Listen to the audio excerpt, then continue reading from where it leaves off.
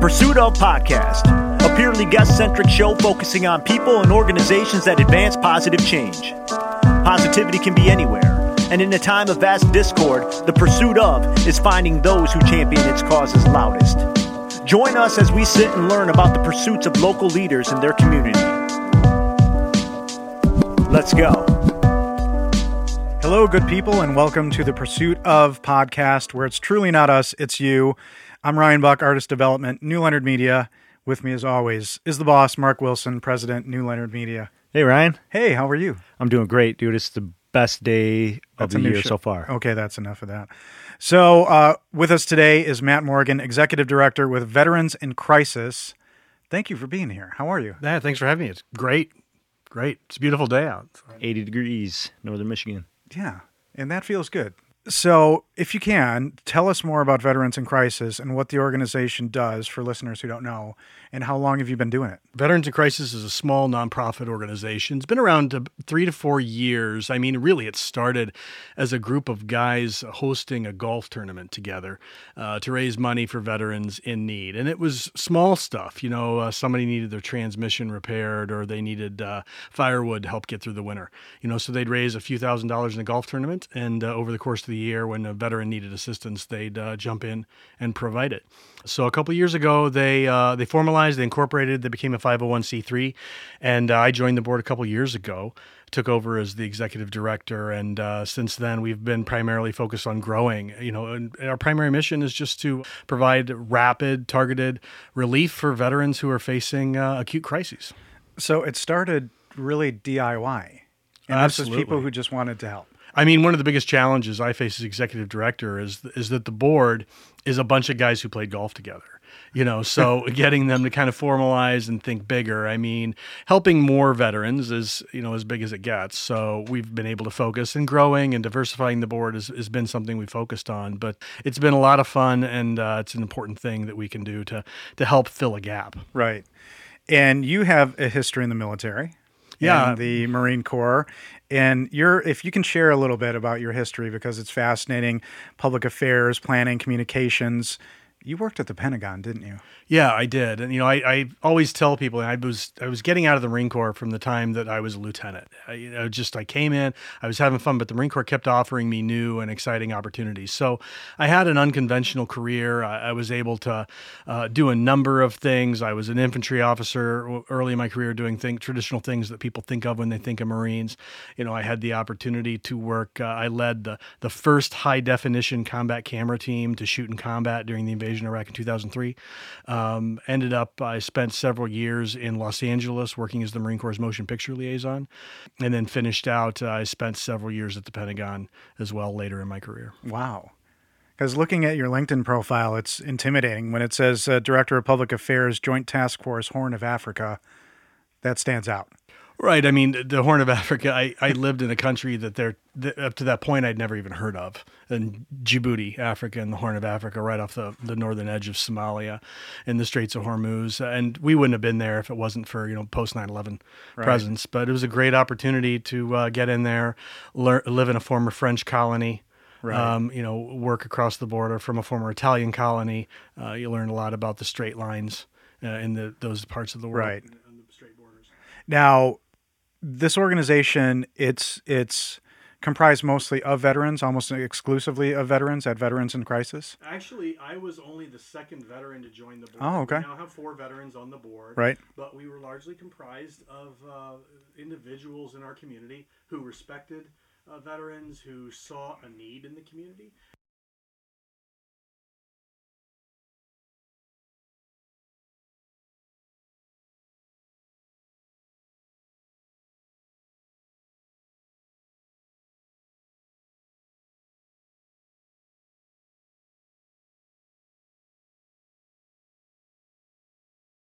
And they just felt, you know, right. saw a need and they acted to fill it. So to you, for your role, how important is it, aside from them being golf buddies, is it to have a more eclectic board? Well, I think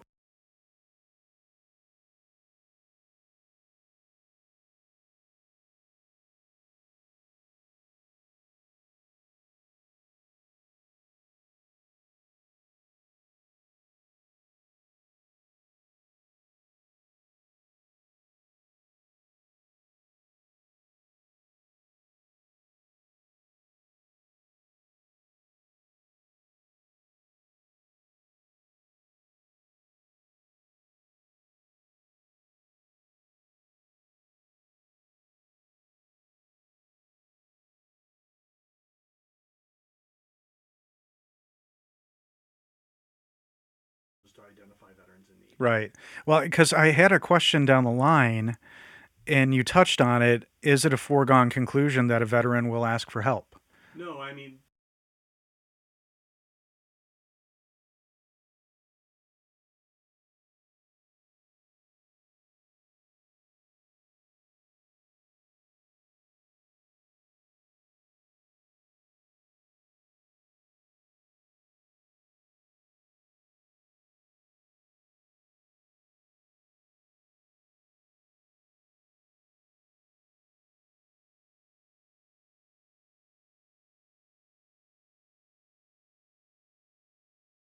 and so we want to be able to assist them in a way that Exactly. allows them to do that and preserve that dignity. So, what's your day-to-day like?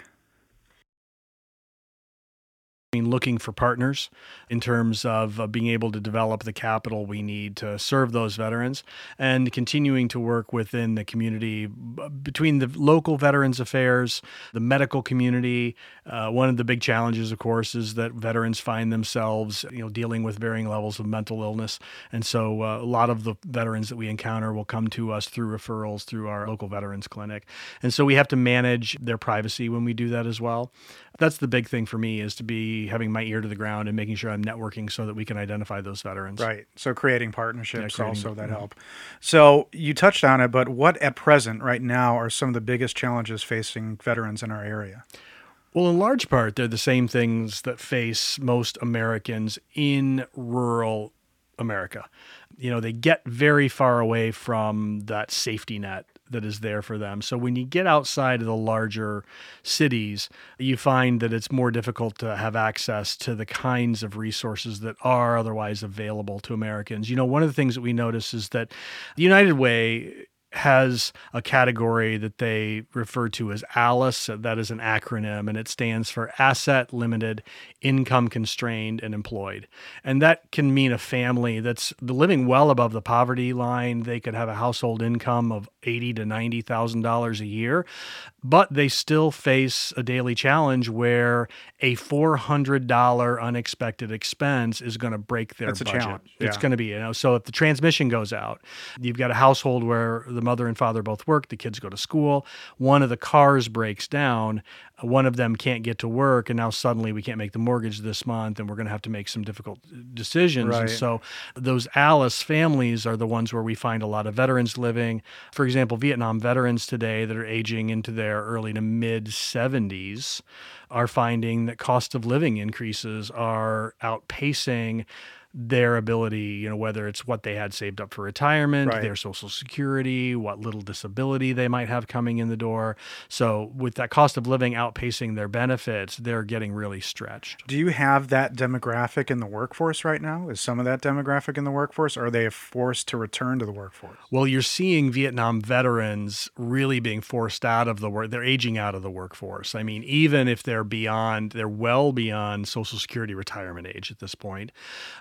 But many of them, I talked to a gentleman the other day who is on Social Security disability. He receives his basic Social Security check. He has a very small pension from the state because he was a state worker, a corrections officer, in fact, many years ago. Today, he works to repair small engines for cash, lawnmowers, snow blowers, and that allows him to just make ends meet. But, his wife just got diagnosed with stage 4 cancer. So they're facing some challenges with the family about Right. their ability. And the way the system's set up, they're probably going to lose their home before he's going to be able to get her any real medical assistance. So, that's a terrible story. In an environment that we're in where employers are desperately looking for workers, is this a workforce that can be tapped into, or because you said they're aging out, is that not something that's feasible right now? I don't think that for the older veterans, that's going to be a reasonable option for them. Right. Now, there's another group of veterans that we're going to have to continue to focus on. That is the younger age set, primarily the Cold War era veterans. Sure. A lot of people don't recognize that when the Veterans Administration in the United States talks about war era veterans, they look at the Vietnam era as up to 1974. And then the modern era veterans don't start until 1991, which is the Gulf era. Right. So the Veterans Administration in the United States States does not view Cold War era veterans as wartime veterans. So if you sat in a missile silo in Idaho waiting on the order to turn your key, you're not a wartime veteran. If you loaded B-52 bombers out of, Kinchlow Air Base, which is a Supreme Air Command, Strategic Air Command rather, base during the Cold War, you're not considered a wartime veteran. And they're starting to age into the category right now where they need help. And then, our younger veterans today are we believe we're going to face a mental health crisis in 20 to 30 years. And so we need to be able to keep them cared for and actively engaged in the workforce. So at this point, how large is the veteran community in northern Michigan, and how has that changed over the last 5 years? Has it increased, decreased, neutral? The veteran population has stayed relatively steady only because with World War II veterans have been dying at about the rate that post 9/11 era veterans have been leaving service and coming to the area. Wow. With that said, though, in the United States, you have a little under 1% of our total population has served. But in northern Michigan and the UP, it's nearly 1 in 10 individuals over the age of 18 is a veteran. Wow. Does it provide assistance to healthcare? Like we getting can. to healthcare at least? We can help to refer them to the Veterans Administration Healthcare Network. Oh, well, I'm thinking more along the lines of like physically getting there. Well, yeah, there are a few organizations out there that do provide direct assistance in that way, and we work with a lot of those organizations. The Disabled American Veterans does provide rides. They have a ride program to help provide access for veterans to get to VA healthcare facilities, and that's an important piece. Because I know up here it's quite a distance, but in the UP it's even worse. They don't even go to Michigan. Unless that's changed. Last I knew, they have to go to Milwaukee. In the Upper Peninsula, it depends on where you got to go. I mean, they do have a VA hospital in Iron Mountain, but it does depend on what kind of health care you need. And, so if it's, orthopedic surgery. And so I know that's like a whole nother story, just a whole healthcare system with the VA. But like, I was just thinking as far as like being able to like physically get there, like when you're saying veterans losing a vehicle, couples losing a vehicle.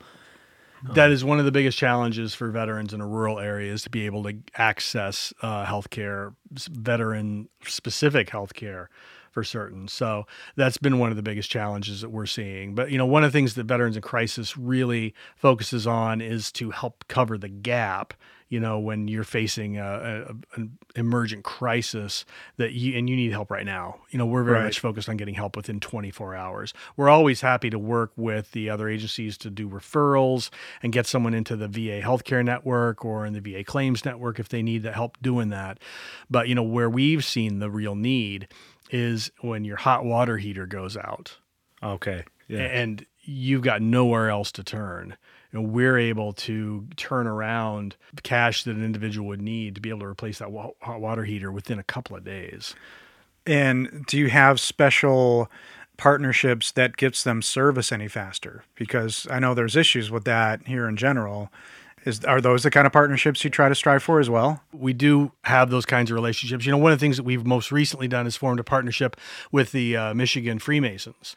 And the Masons have individuals all over the state of Michigan. So when we know we have a veteran in a county that's some distance away that has a hole in their roof and they need it repaired, and we can come up with the money for the materials to get it done, but finding 3 guys to show up and fix the roof is a challenge, and the Freemasons are able to do that. They have a lodge. They have 2 lodges in every county in northern Michigan, so they're able to get someone even to some of these more remote areas. And you can demystify the Freemasons. They don't do magic rituals or anything. They're a great organization that helps so far you as help I your know, veterans. It's been great. I mean, they wear tuxedos a lot, but that's great. Show up at the work site. I think dress for the job you want, right?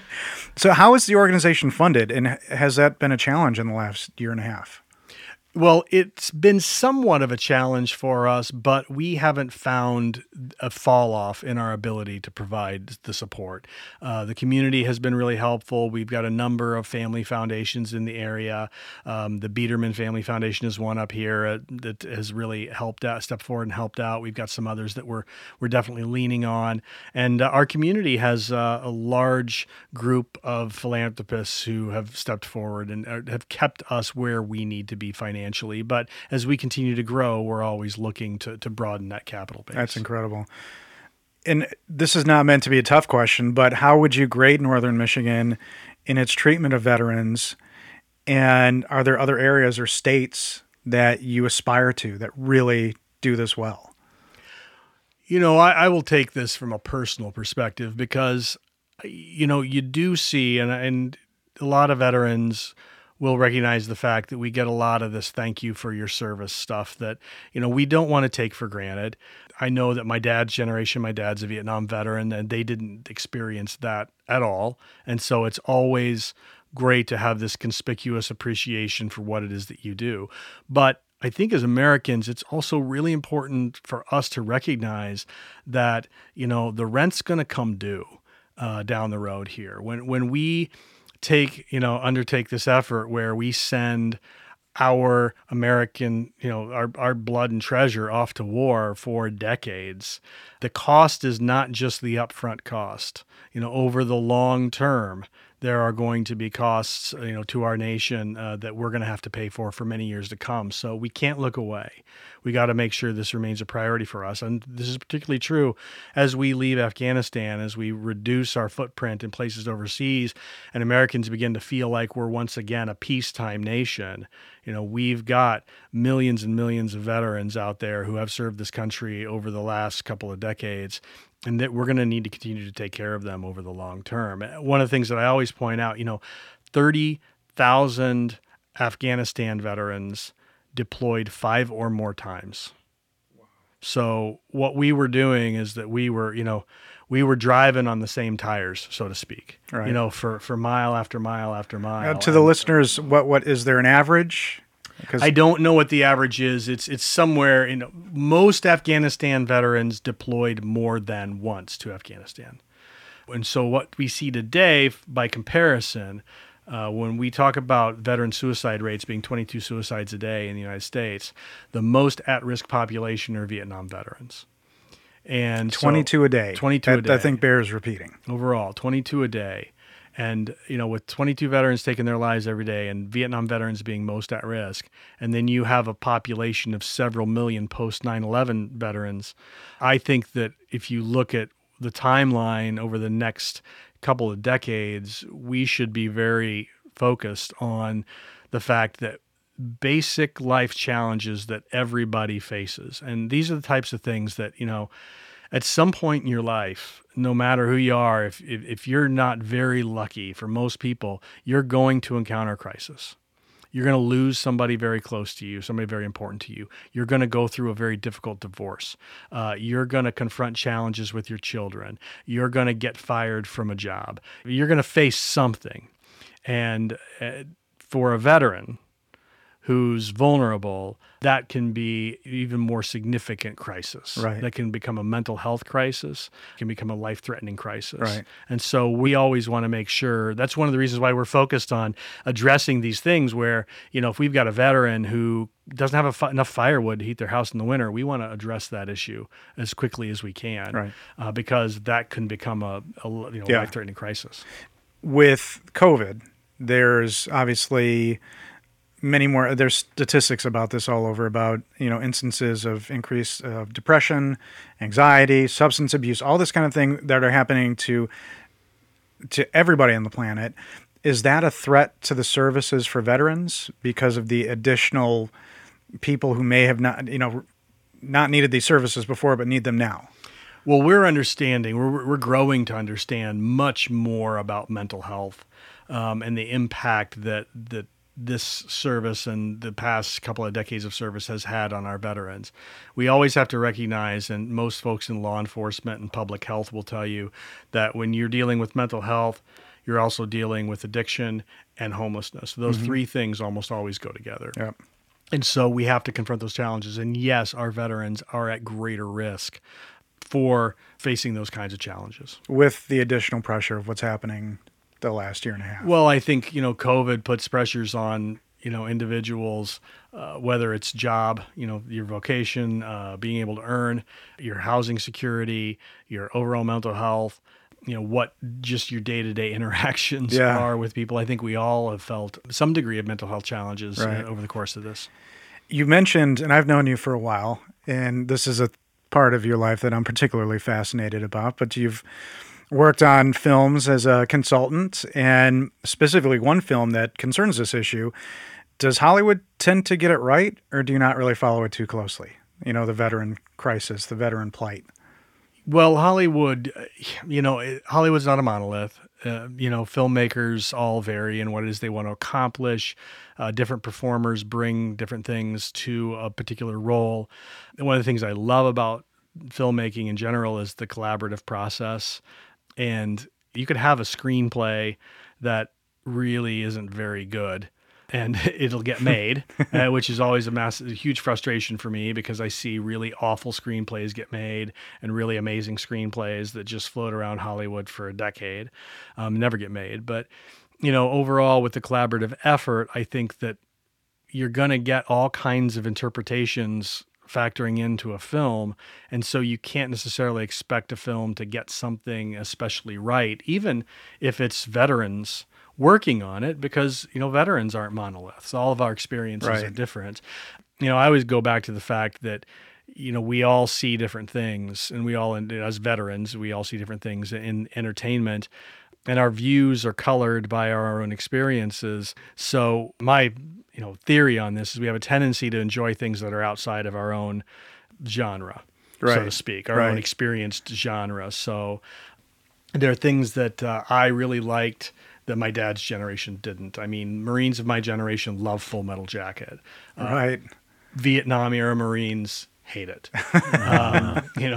Most Vietnam era veterans that I know loved MASH. Most Korean era veterans hated it. So you can see things that you enjoy, you can see what you reflected in, but maybe sometimes you just don't want it to hit too close to home. I've seen very few Iraq or Afghanistan era pictures that have gotten it right.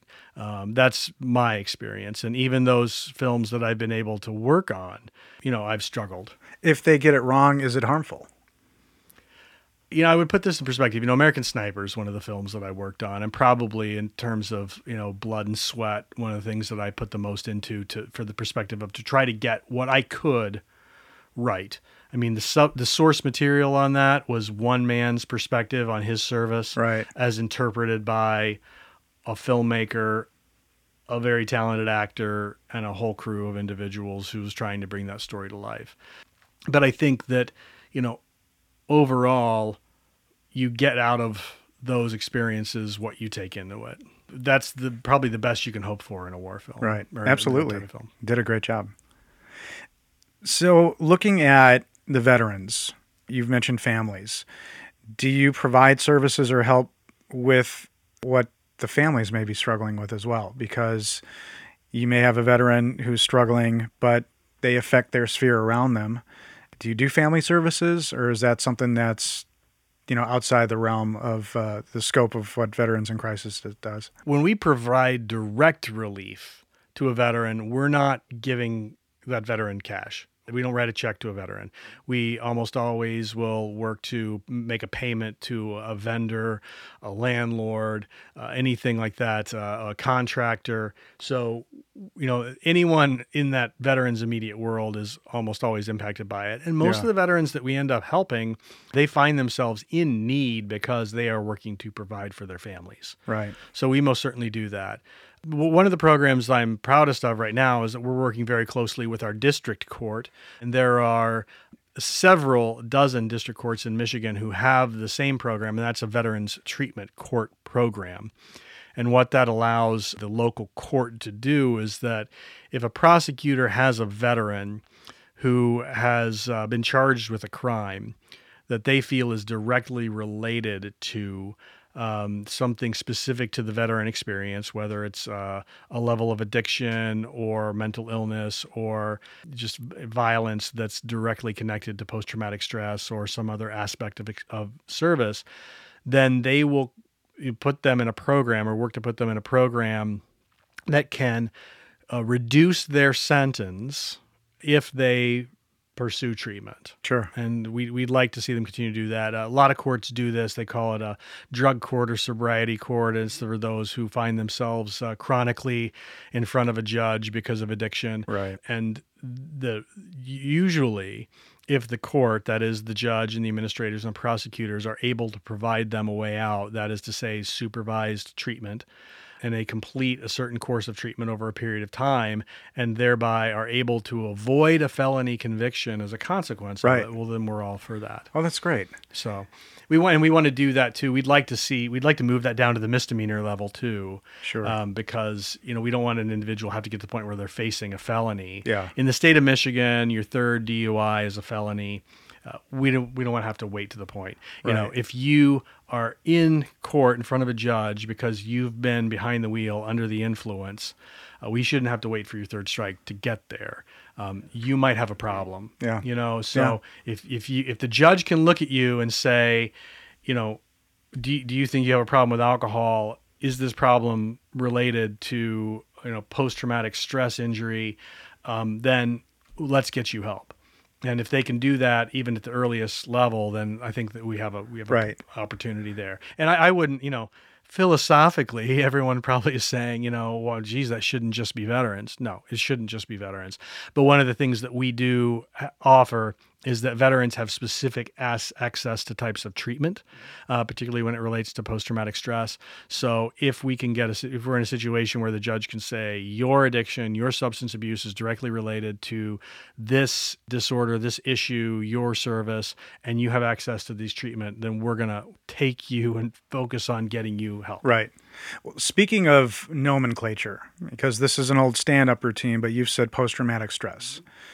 And many, many years ago, that was called shell shock. What are your thoughts on, is there a softening of the language that relates to the stress and trauma that veterans have experienced? I'm not saying we should go back to the old ways, but are we still speaking about this in the seriousness that it deserves? I think the most important thing about the injury is destigmatizing it. And so that's where the language becomes very important, is to be able to destigmatize it. And I've seen the services, in my own experience, the Marine Corps, but in general, the services have done a very good job of working to destigmatize the stress injury and allowing veterans the opportunity to seek treatment. The best way I can describe it is it's like breaking a bone.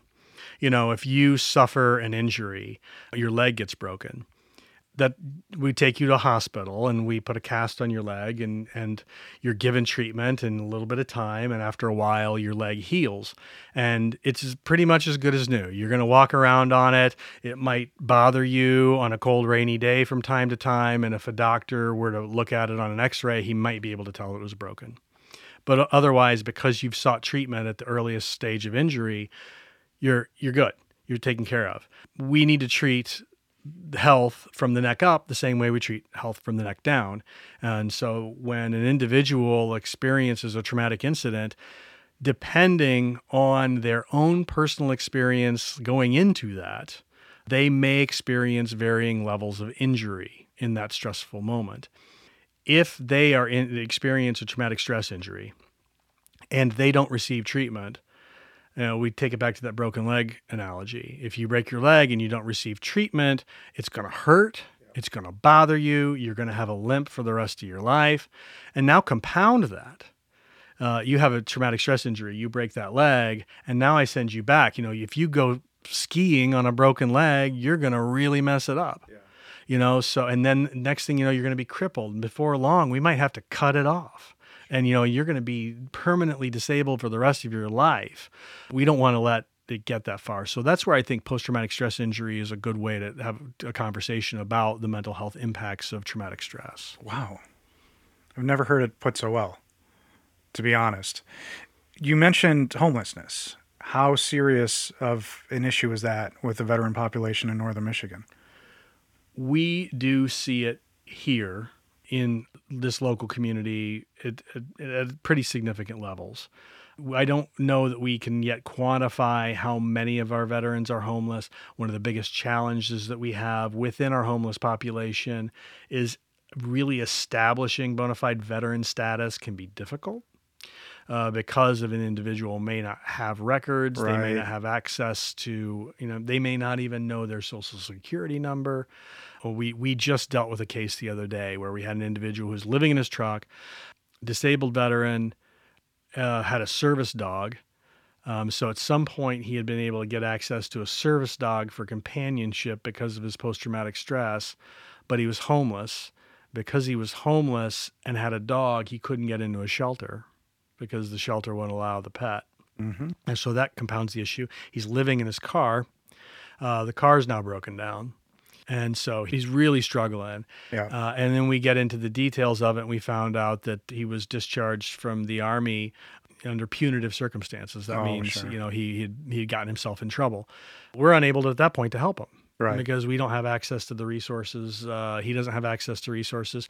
The best thing that we can do, and in this case we did, is we worked to connect him with a group of attorneys in Lower Michigan who focus full time on working to rehabilitate an individual's discharge, so that if they have a discharge that was related to misconduct and that Sure. misconduct was connected to post-traumatic stress, then Like they you can said. work to rehabilitate Right. that. And once they get them rehabilitated in terms of their discharge, they have access to more resources, Right. and so we can get them back on that Right. road. But homelessness is a wicked problem. Like I said, it's usually, if they're homeless, it's compounded by mental illness or addiction. Yeah. How does the organization, just for the listeners, classify a veteran? Because is it just the military? For our purposes, anyone who was honorably discharged or retired from any of the armed forces, that is the 5 armed, well, there's 6 now. We've not encountered A Space we've Force not one? encountered a Space Force veteran, and I won't get into that. But, up to that point, 5 services, that is Army, Navy, Air Force, Marines, and Coast Guard. Okay. We also address veterans who are retired from the National Guard. Any veteran who has been in the National Guard and has served on active duty that is under Title 10 orders, that is in service of national emergency, is considered a veteran for our purposes. Excellent. Are there any ways you help veterans that would be surprising for listeners to hear? Because you talked about financial, you talked about mental health. Anything else that comes up that is a unique challenge that you found? Well, that goes from one end of the spectrum to the other. This last winter, we had a Navy veteran who heated her house with wood. And if you don't live in northern Michigan, you're like, why can't people still heat their houses with wood? But they do. It's, there's a furnace that's in a small house that's attached to the big house, and they use wood pellets in that furnace and forced air from that. And that furnace had gone out, and she had depleted her savings in getting a new furnace and was at a point where she didn't have enough money to buy pellets to get her through the winter. So for, a few $100s, we were able to go purchase pellets that are going to allow, wood pellets that would allow her to heat the house. So Wow. That's one end of the spectrum. At the other end, we have veterans who are going here to school at Northwestern Michigan College, which has an aviation program. The aviation program here, they're able to use their post 9/11 GI Bill benefits to get their pilot's license. Mm-hmm. However, if you want to go to work for an airline, contract air carrier that services, United or Delta, there's a lot of things you have to do just beyond getting your pilot's license. You have to have your first class certification under these certain qualifications. And what it essentially means is it requires a lot of flight hours. And as a student aviator, you got to pay for those flight hours. Costs money. And even with the GI Bill, you'll quickly exhaust that. So we just wrote NMC a check for $4,000. In the case of one veteran, we'll probably go another $6,000 to $8,000 just to get him to the point where he can apply to Delta. Wow. So, but the way we look at it is, if we want, individuals flying those short haul aircraft, we'd like to make sure that we have veterans right. getting the opportunity. That's what I was thinking about, continuing education. Is that something you support? That's extraordinary. Absolutely. How can listeners support veterans in crisis? Veteransincrisis.org will tell you everything you need to know about our organization. The one thing you won't find there is any cases or stories about some things that we did, because we don't exploit our veterans in that way. But we will talk about the need and what we do. There's ways to donate on that page as well. So if you feel like you want to contribute to our mission here, veteransincrisis.org is the place to go. And is there a specific section that just an ordinary person can go to help support the cause? Absolutely. I mean, just click on the donate section and it'll take you right there. So, and the golf event, is that going to happen sometime again soon? We actually had our golf tournament in September of last year under restrictions. We normally would have a cigar dinner afterwards. That didn't happen this year. It was box lunches, really good box lunches prepared by the chef at the golf course that went out to the carts. But yeah, this year our golf tournament's going to go ahead as planned on September 22nd. So. Excellent. And is that close to the public, or can people sign up? That is open. I mean, that is open to the first, I think it's 86 golfers sign up. So okay. Anyone who wants to golf, it's at Lock-and-Heath Golf Course, which is a beautiful location in northern Michigan overlooking East Grand Traverse Bay. Do you have to be good to golf in this golf tournament? You looking for a partner, Ryan? What if you're a hack? Not a hack. No, you can. Is it okay? Any level? You probably are not going to win the car. There is a car, I think, for the hole-in-one competition. So sweet. Hacks that could get happen lucky though. sometimes too. That's true. I find that maybe those are the ones who hit the holes-in-ones most. Veteransincrisis.org. Again, is the website.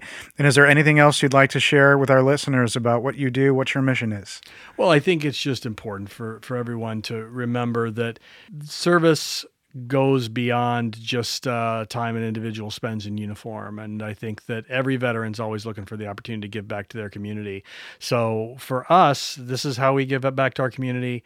And this is how we hope to create more opportunities for veterans to continue to do that as well. That's amazing.